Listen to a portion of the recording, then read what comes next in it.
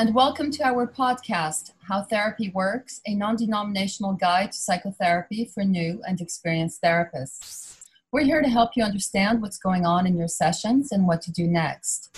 This is a standalone podcast as well as a chapter-by-chapter companion guide to Dr. Smith's book, Psychotherapy, a Practical Guide. I'm Jeffrey Smith, Associate Professor of Psychiatry at New York Medical College, and we're here to reduce some of your anxiety about being a therapist. And I'm Amelie Southwood, a mental health counselor in private practice, certified in EMDR. Today, we're going to introduce you to a few of the most helpful concepts to clarify the work we do. This podcast is a companion to Chapter 17 in the book. Chapter 17 is titled The Second Helper, Conscious-Based Emotions. And in it, Dr. Smith, you discuss pride, shame, and guilt as either helpers or impediments to positive behavioral changes. Could you tell us a little bit about this? Yes, I want to introduce this chapter a little bit to say it's a really rich chapter that a lot of clinicians don't understand very well. I give a talk sometimes called The Forgotten Superego. I think somewhere back a few decades ago, maybe in the 60s, it became unfashionable to talk about good and evil. And so the conscience kind of got thrown away. But it is actually a very interesting and unique and separate function of the mind. And so this is all about what happens not when people are lacking a conscience, but when the conscience is functioning the way it's supposed to, but it's doing the wrong thing. It's helping the non-conscious problem solver to get us to act on negative, maladaptive behaviors. And so in that sense, it's one of those helpers we talked about in the last chapter, one of those things the mind does to make sure that we use our free will to choose to do the wrong thing when the non-conscious problem solver comes up with an EDP, an entrenched dysfunctional pattern that actually shouldn't be there, but it is there. And so the conscience becomes a helper, and in that sense, it can lead us astray. So we're going to learn all about the conscience in this chapter. You say that it is immediately helpful to therapists to know that when we encounter pride, shame, or guilt, we should look for the values on which those feelings are based.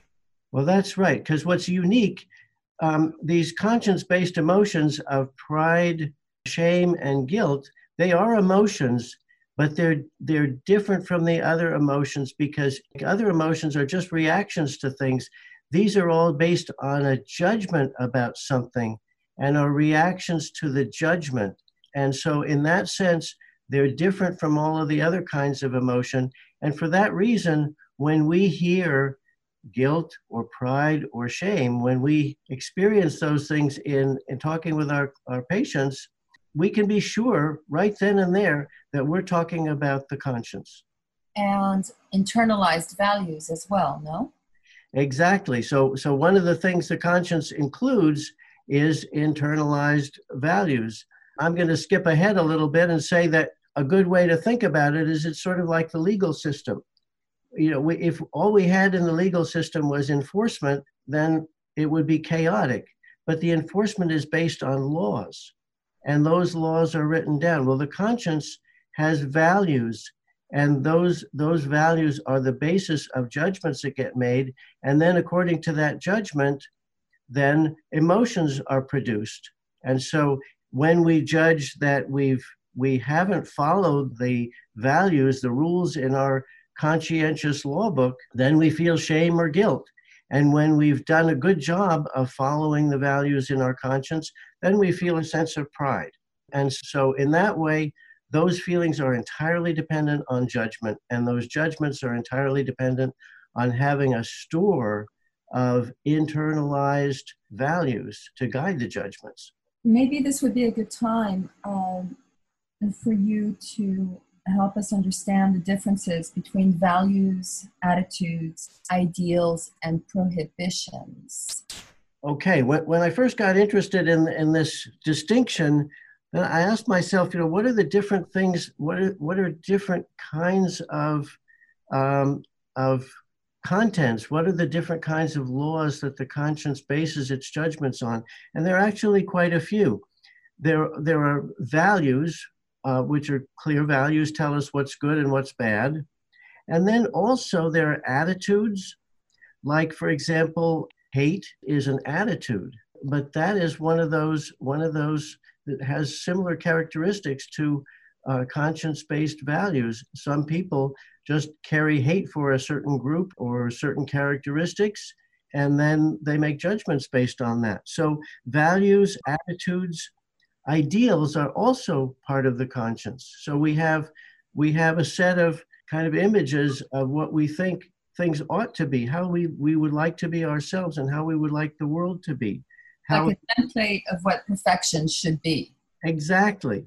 And then there are prohibitions. Thou shalt not. That obviously belongs to the conscience. So when I say values, and then what I really mean is all four of those different elements: values, attitudes, ideals, and prohibitions.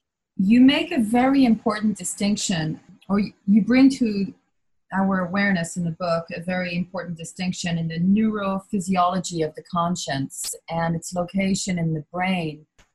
And you differentiate it from emotions because of its geography in the brain. Could you tell us a little bit more about that? Yes, it's really interesting that Freud, for example, understood that these things are different from other kinds of mental contents. And then it turns out, when we listen to Jaak Panksepp, a neurophysiologist, explains that we have many emotions like fear and anger and pleasure that come from primitive parts of our brain that are beneath the cortex. And those emotions are things that we probably share pretty closely with other mammals. But the emotions that we have as humans that we don't share with mammals are the conscience-based emotions, because they originate in the cortex. Specifically, they come from the right hand prefrontal cortex is the origin of those values and ultimately of the emotions that go with them. So even physiologically, pride, shame, and guilt are different from all the other emotions. So if the conscience then is a guideline for appropriate positive behavior, pro-social behavior based on values, could you tell us a little bit about how the conscience can become a pathological factor in behavior? Right. First, let me say a little bit about the conscience when it works the way it's supposed to, and how we're probably different from other mammals. If you think about dogs, for example, dogs or wolves are always testing the limits, and the alpha wolf has to spend a tremendous amount of time and energy keeping everybody in line.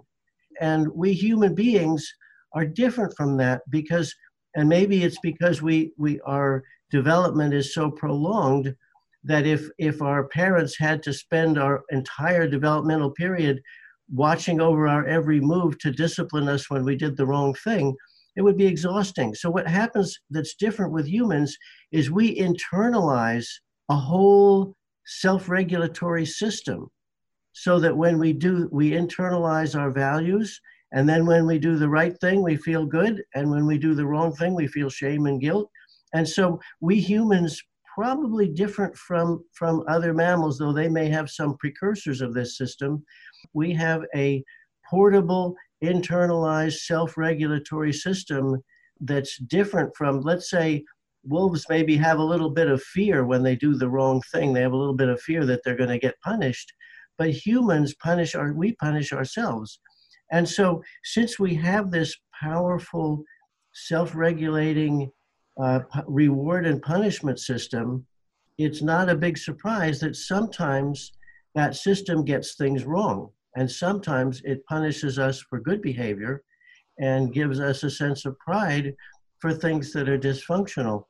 Can you give us an example? Yeah, one example that, again, I think many clinicians are not aware of is if you think about anorexia nervosa.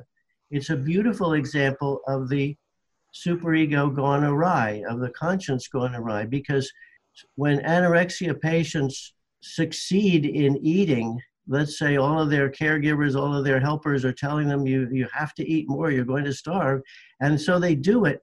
What do they feel? They feel intense shame. They feel disgusting. They feel awful and gross. And that's because they have a value system that says thin is good and fat is very, very bad. Why do they have that? Well, the best guess from my experience is that depriving oneself of food is a proxy for not needing nurturing and love. If you have a problem with nurturing and love and you want more than you can have, then one way to protect yourself from disappointment is to not need it in the first place. And that gets translated into food, so that not needing food becomes a way to protect oneself from excessive needs of any kind. And so the conscience internalizes this value system that gives an anorexia patient great pride when they are even another 2 pounds thinner, and a sense of tremendous shame and disgust when they've eaten something, even though the eating is healthy. That's really interesting. I'm just going to add that we naturally think of our conscience as sort of the Jiminy Cricket, the good guy on your shoulder, who always knows the right thing and always tells you to do the right thing. And so we don't question our conscience. And so it's kind of shocking as a therapist. It's shocking for your patient to say, you know what, I think your conscience is wrong here. Your conscience is giving you the wrong judgment and trying to get you to do the wrong thing.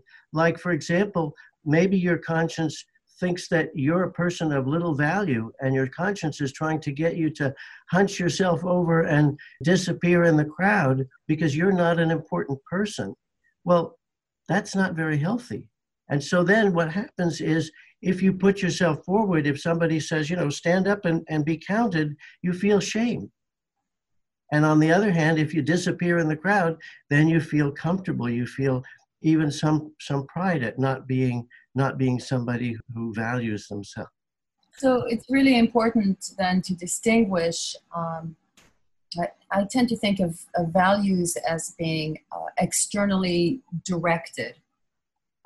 And then internalized, but really values can well up as conclusions drawn from past experiences. So that really they are beliefs. They can be beliefs about the self, drawn from pathological, dysfunctional, psycho-emotional environments. Yep, that's exactly what happens, and we're going to get to that very shortly.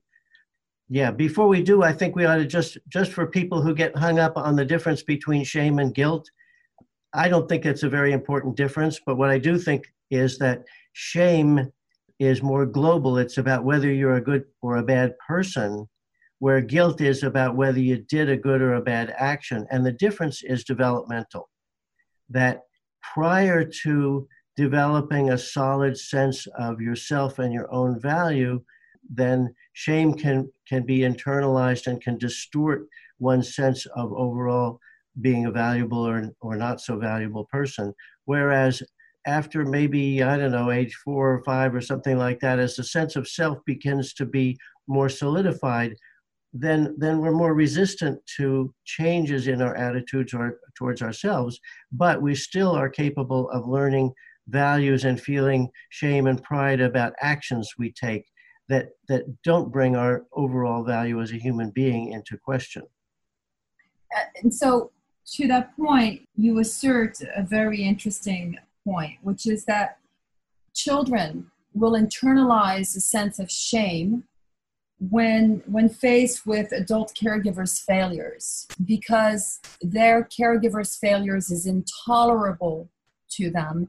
They would rather internalize and make themselves responsible and feel unworthy and engage in the magical thinking that if they were just perfect, then perhaps the dysfunctional dynamic at home or the failing caregiver would be able to be reformed.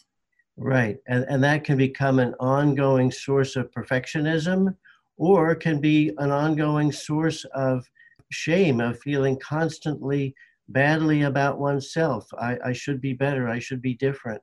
And so this is a place where early deprivation has a tremendously important impact. I've also noticed recently another way this can happen that's kind of you wouldn't think of is people who are very hard on themselves and really have very rigid kinds of values.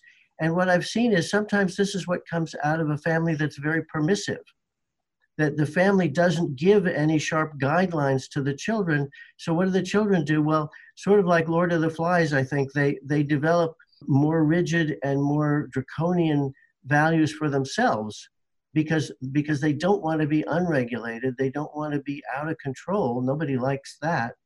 And so sometimes children really create their own value system. And when they do, it tends to be harsher and more rigid than the ones that we internalize from the attitudes and values of our family.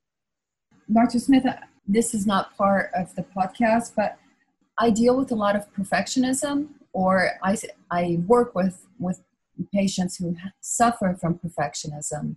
Should I look for early childhood neglect or dysfunction?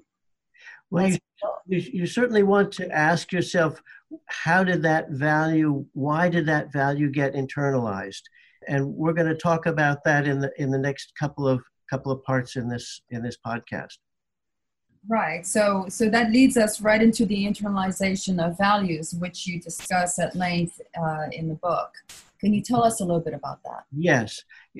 There was a point at which I began to realize that values were really different than other kinds of mental contents. One of the ways that marks that difference, for example, is that we feel pride about our values. If I say, you have good values, it makes you kind of glow and you say, yeah, I believe in my values. I have allegiance to my values. I think they're important and they're good. If I ask you, how do you feel about your likes and dislikes? Then you're going to just say, well, those are my dislikes and likes. I don't have any particular pride in them. They don't represent something that I value. They're just how I feel. And so that's how you can tell that the values that belong to the conscience are really a different kind of mental contents than things like likes and dislikes. And that's the error that I think much of psychological research and theorizing has made, is failing to realize, to see that distinction, because values, attitudes, ideals, and prohibitions don't work the same as any other mental contents. They're quite different, and we'll see how. So when I began to be aware of that difference, I asked myself, well, how do we get these things? How do these values get internalized? And I looked at a number of different places to find the answer. One was Freud, and Freud has a couple of ideas. He talks about identification with the lost object, that when somebody disappears from your life, you tend to internalize their characteristics. And he talked about the Oedipus complex, where there's an internalization of a prohibition out of fear of retaliation. And then I ran into a book by a couple of sociologists that's called Snapping. And it's a very interesting book that talks about cult induction and brainwashing and things like that, which represent sudden events where people internalize a whole new set of values. And when that happens, there's a sense of something huge changing inside the mind all of a sudden. But what makes those things happen? Well, to make a long story short, the one thing that all of these instances have in common is what I would call connection anxiety. Children want to belong. People who join cults want to belong.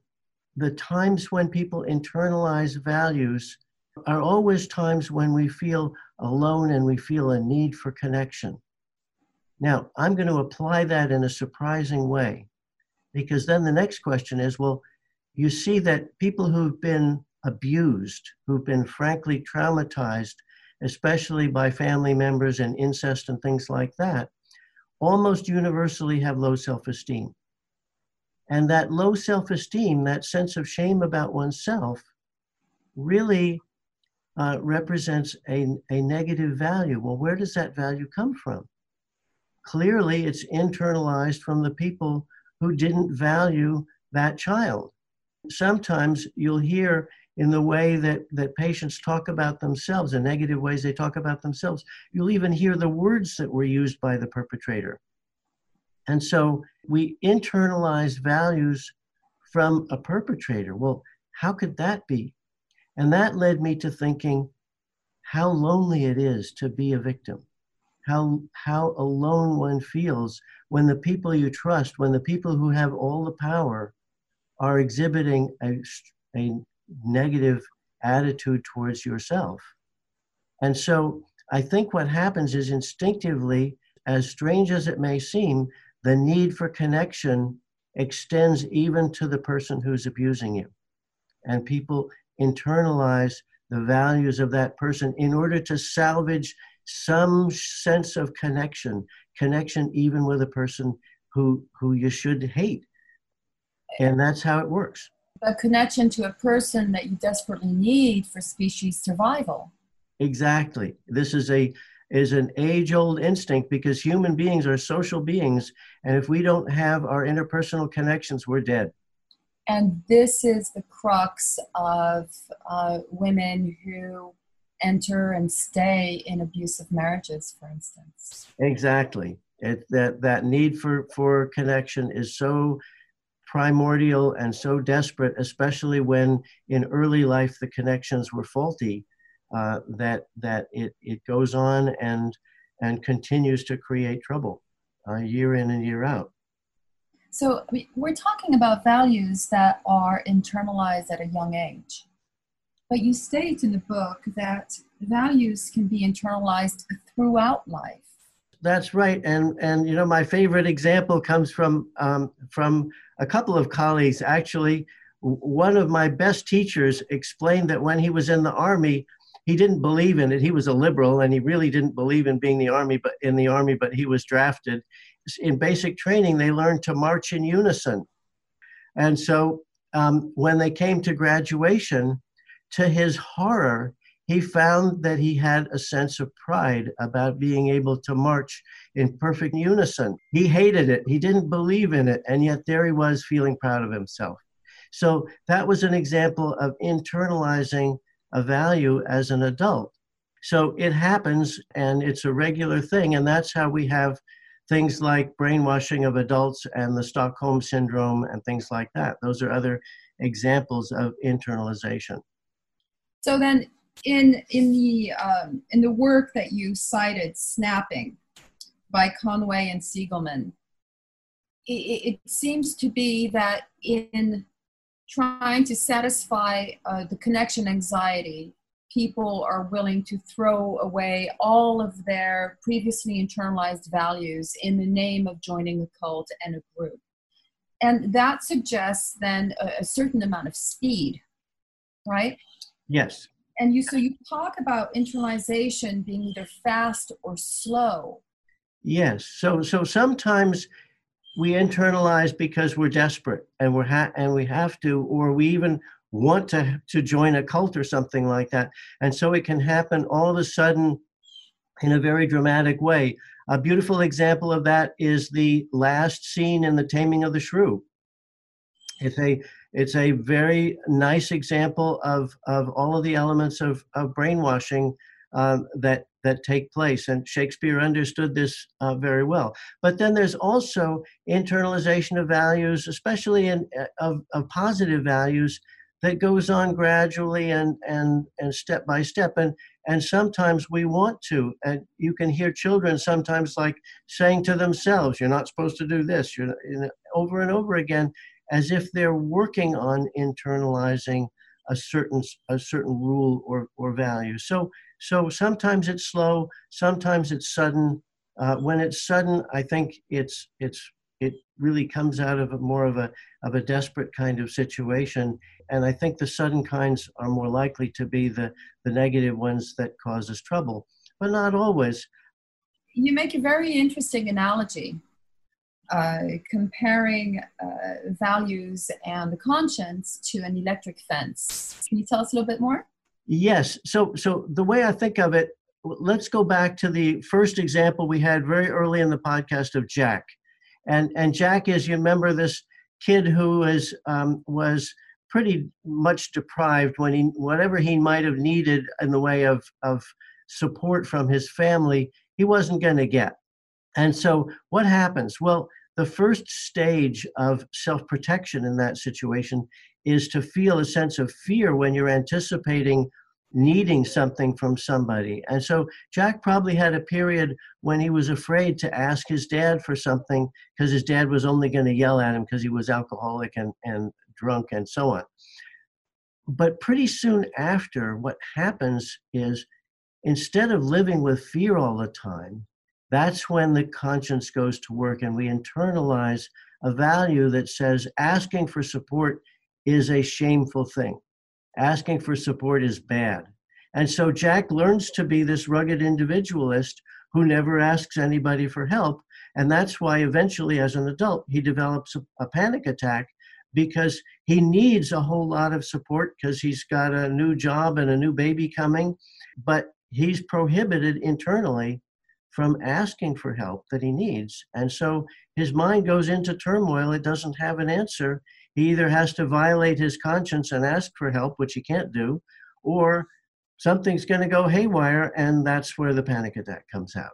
So he's created for himself an internal electric fence that as soon as he gets near anything that looks like weakness or dependency, he feels shame, and he'll stay away from that. And so in that way, internalized values, especially the unhealthy kind that protect us from pursuing normal, healthy needs, can be thought of as internal electric fences that were created by us as children in order to keep ourselves out of trouble. You mentioned that when patients exhibit inappropriate shame or guilt, the therapist should expect remarkable resistance to change. Could you tell us more?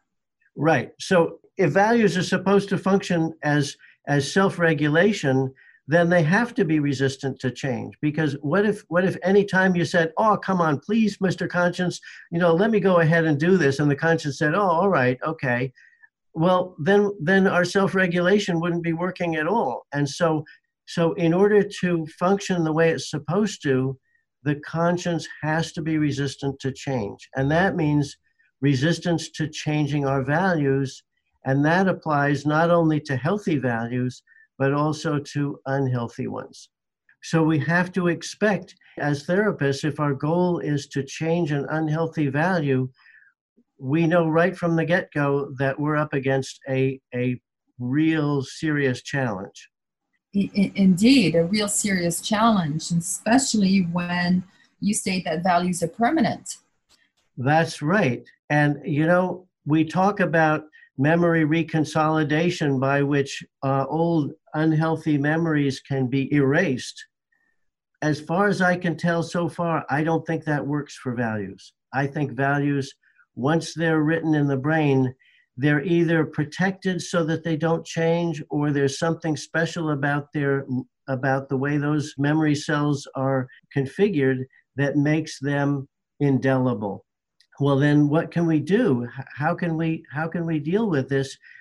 I think the answer is that we're going to have to layer on a separate new value that can override the old unhealthy one. But I'm getting ahead of myself a little bit. Let me go back. How do we know that values are permanent? It's simple. Anybody who's treated clients who've suffered from early life trauma knows that low self-esteem and that inappropriate shame and guilt can come back anytime. Even with effective treatment, all it takes is a few pieces of bad luck, a few bad things happening, and the old feelings of shame and unworthiness come back. And the best treatment, the most successful people in treatment still have a tendency to relapse into those kinds of feelings. So that's why I think that the values in the conscience are very, very solidly planted and probably not changeable in their original form. Another example that's a useful one is to think about toilet training, because when you're 90 years old and you're incontinent, what do you feel about losing control of your bowels or your urine? You feel shame, and totally inappropriate, but that's the value system that we learned and when we were 2 or 3.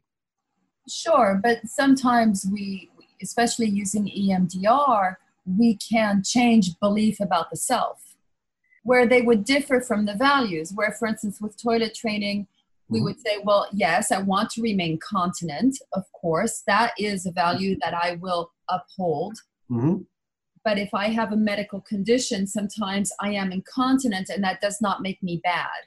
Yes. So here's what I think. I think what you're talking about is actually learning a new value that layers on top of the old one.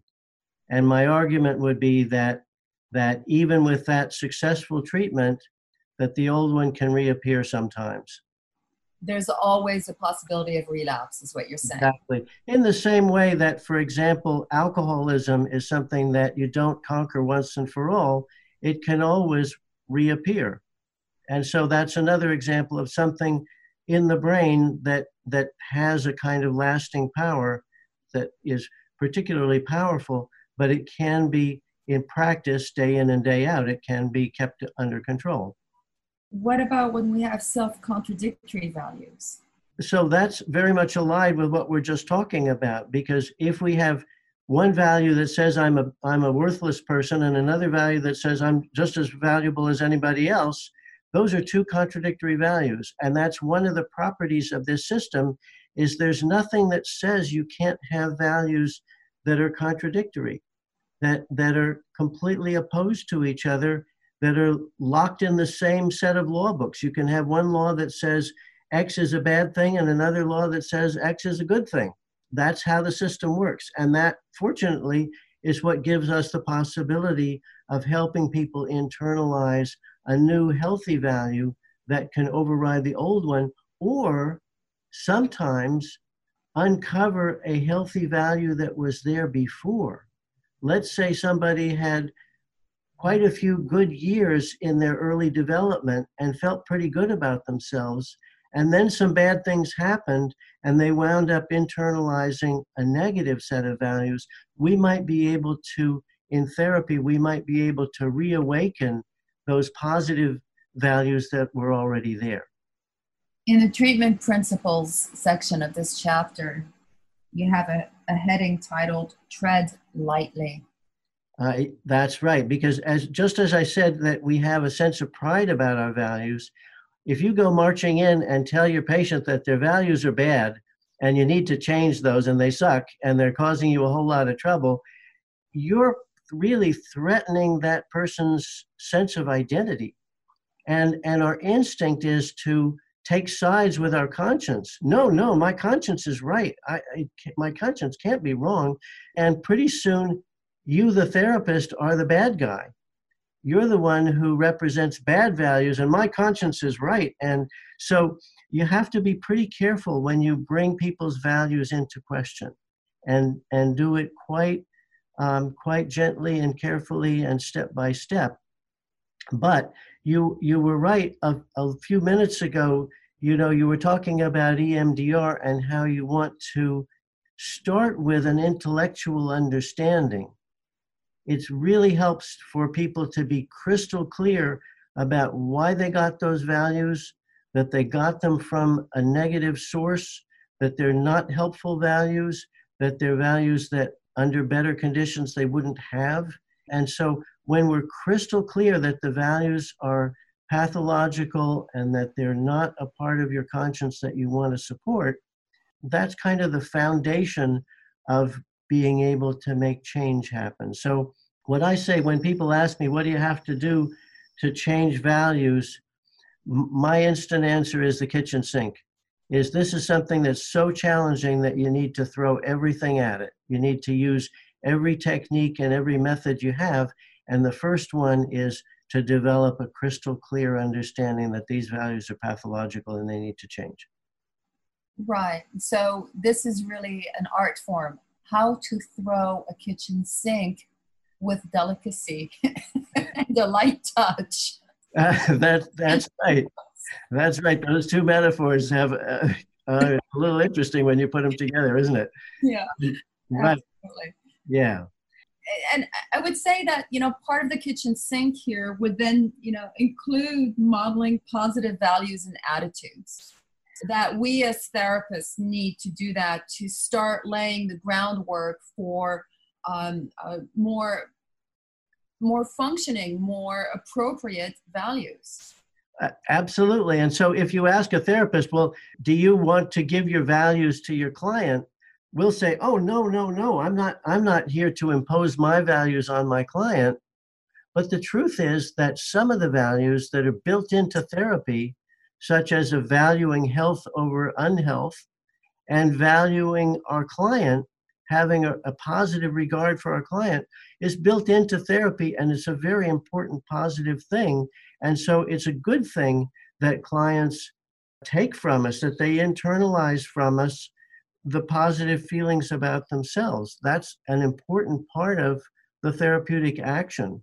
And so this is one place where internalizing values from your therapist, there's nothing wrong with it.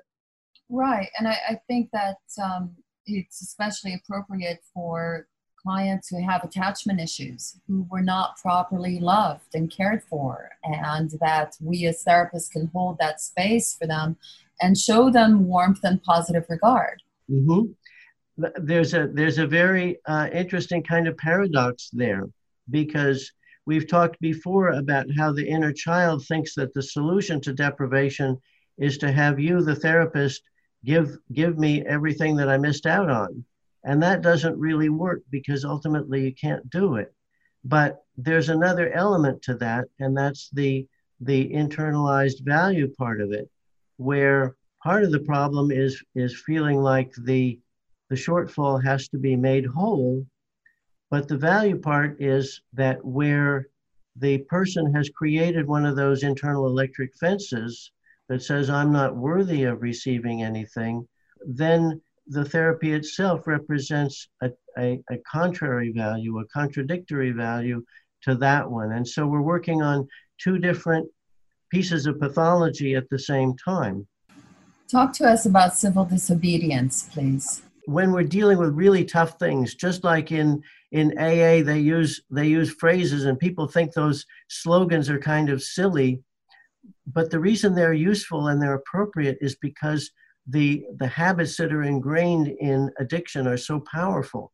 And in a similar way, when we're trying to change the conscience, when we're trying to change value systems, those are also very powerful. So we need some potent words here. And that's where I like the phrase civil disobedience, because what it means is that sometimes it's good to do things that are against the law.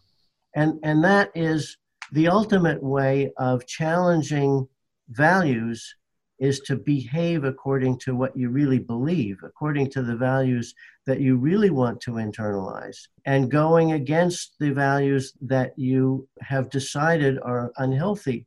But when you do that, as therapists, we need to expect what I call a backlash. In other words, when your client, just like that anorexia patient who ate and then felt disgusted afterwards, when clients do the right thing, they're going to have a reaction from their conscience. They're going to feel shame or even guilt. When people sometimes, for example, get clear and experience some anger towards a perpetrator of abuse, they often feel guilty afterwards. Oh, maybe I'm too hard on him. Maybe I shouldn't be feeling this anger. Maybe that's wrong. Is that the connection anxiety triggered? Connection anxiety originally triggered the internalization, but once it's internalized that the perpetrator is right and I'm wrong, then when you begin to realize that the perpetrator was wrong and you were right, you're going to feel guilt. And then in that case, you need to step into an act of civil disobedience. By you, I mean the patient. Right. And we as therapists are going to need to be ready to say, yes, I understand. That's a common phenomenon that when you try to change your values and you try to act according to correct values and against the incorrect values, then your conscience is still going to get upset about it and is still going to give you some feelings of shame or guilt. And those can be very powerful. So what I say to people is when you're up against that kind of backlash, then you need to lean into health. It's like leaning into a strong wind. If you're walking along a road and there's a powerful wind, you just need to lean into it and keep trudging along. It's not a place where progress is going to go easily and quickly. It's going to be kind of a grind against these feelings of shame and guilt. And maybe unconsciously, the mind is going to try to sabotage, is going to try to create some roadblocks to prevent change, to prevent civil disobedience. I imagine that civil disobedience would be complicated by feelings of love for the perpetrator. I can think of a child who was abused by a parent, but that parent was also at times extremely loving and very nurturing in many ways. How does civil disobedience find its way there? Absolutely. That's going to create a tremendous amount of ambivalence. What I think is pretty typical is usually the feelings are separated in the mind. The loving feelings are separated from the angry feelings. And very often people also feel a sense of shame about having positive feelings about the perpetrator. And so because they feel somewhat responsible for what happened. And so all of that gets heavily buried. And so my experience is that usually we have to kind of deal with the negative aspects of incest and abuse first. And when we've processed the anger and the hurt and the pain, then very gently it's possible to open up that, yes, there were positive feelings as well. And there we generally run into, again, a value system that says you, the child, were responsible for these bad things, and it's your fault because you liked it. And that is very shameful to uncover. So at least that's been my experience. So that's something that is kind of the last element to deal with in therapy, and one that takes a lot of delicacy. And so then with this delicacy that is required of us, I think at all times, because the work of being a therapist really calls for us to be able to use all available resources, therapeutic resources, throwing the kitchen sink, once again, to return to that metaphor, with as much tact and care and consideration and positive regard as possible. Right, absolutely. So from here on, and for all of the therapists who are listening, I want you to remember that when you notice that there are feelings of pride or shame or guilt, that automatically you should be thinking that judgments are being made, and those judgments are based on some form of values, attitudes, ideals, or prohibitions that have been internalized. And I want you to ask yourself, where do those values come from, and what master do they serve? Do they serve a positive purpose in helping with self-regulation, or are they serving a negative purpose and reinforcing entrenched dysfunctional patterns? Because these are helpers. They're when the non-conscious problem solver thinks that some dysfunctional behavior is exactly what needs to happen, then the conscience can be a helper that pushes even harder to make sure we follow that. So I want you to think about those values, and then to be aware of the process of overriding unhealthy values by installing healthy ones, and how that's a process that takes some delicacy and a lot of work and some confronting backlash, because that's a natural part of the process. So it's quite distinct from other aspects of psychotherapy. And when we treat it that way, I think we do better. And I would hope that in the years to come, that researchers begin to recognize that values are different from likes and dislikes, for example, and to begin to apply some research to this as a separate and very, very special aspect of how the mind works. I think this concludes today's podcast, Dr. Smith. Would you agree? I totally agree. I think that's right. And so next time we're going to talk about something else. We're going to talk about automatic thoughts or free associations. And those are another kind of helper, another way that the non-conscious problem solver pops ideas into our head to try to influence our behavior. I hope everybody remembers all about the conscience, because it's really, really important. So next week, the third helper, thoughts. Yep. Today, we just concluded chapter 17. Thank you for listening to the end, everybody. We hope it's been helpful to you. And we'd love you to visit Dr. Smith's website at www.howtherapyworks.com, where you can purchase the book, Psychotherapy, A Practical Guide, and find other articles for clients and therapists. Would you like to add anything, Dr. Smith? I think that's it. So I just want to say we'll see you next time. Great. Looking forward to it. Thank you, everybody. Okay, bye.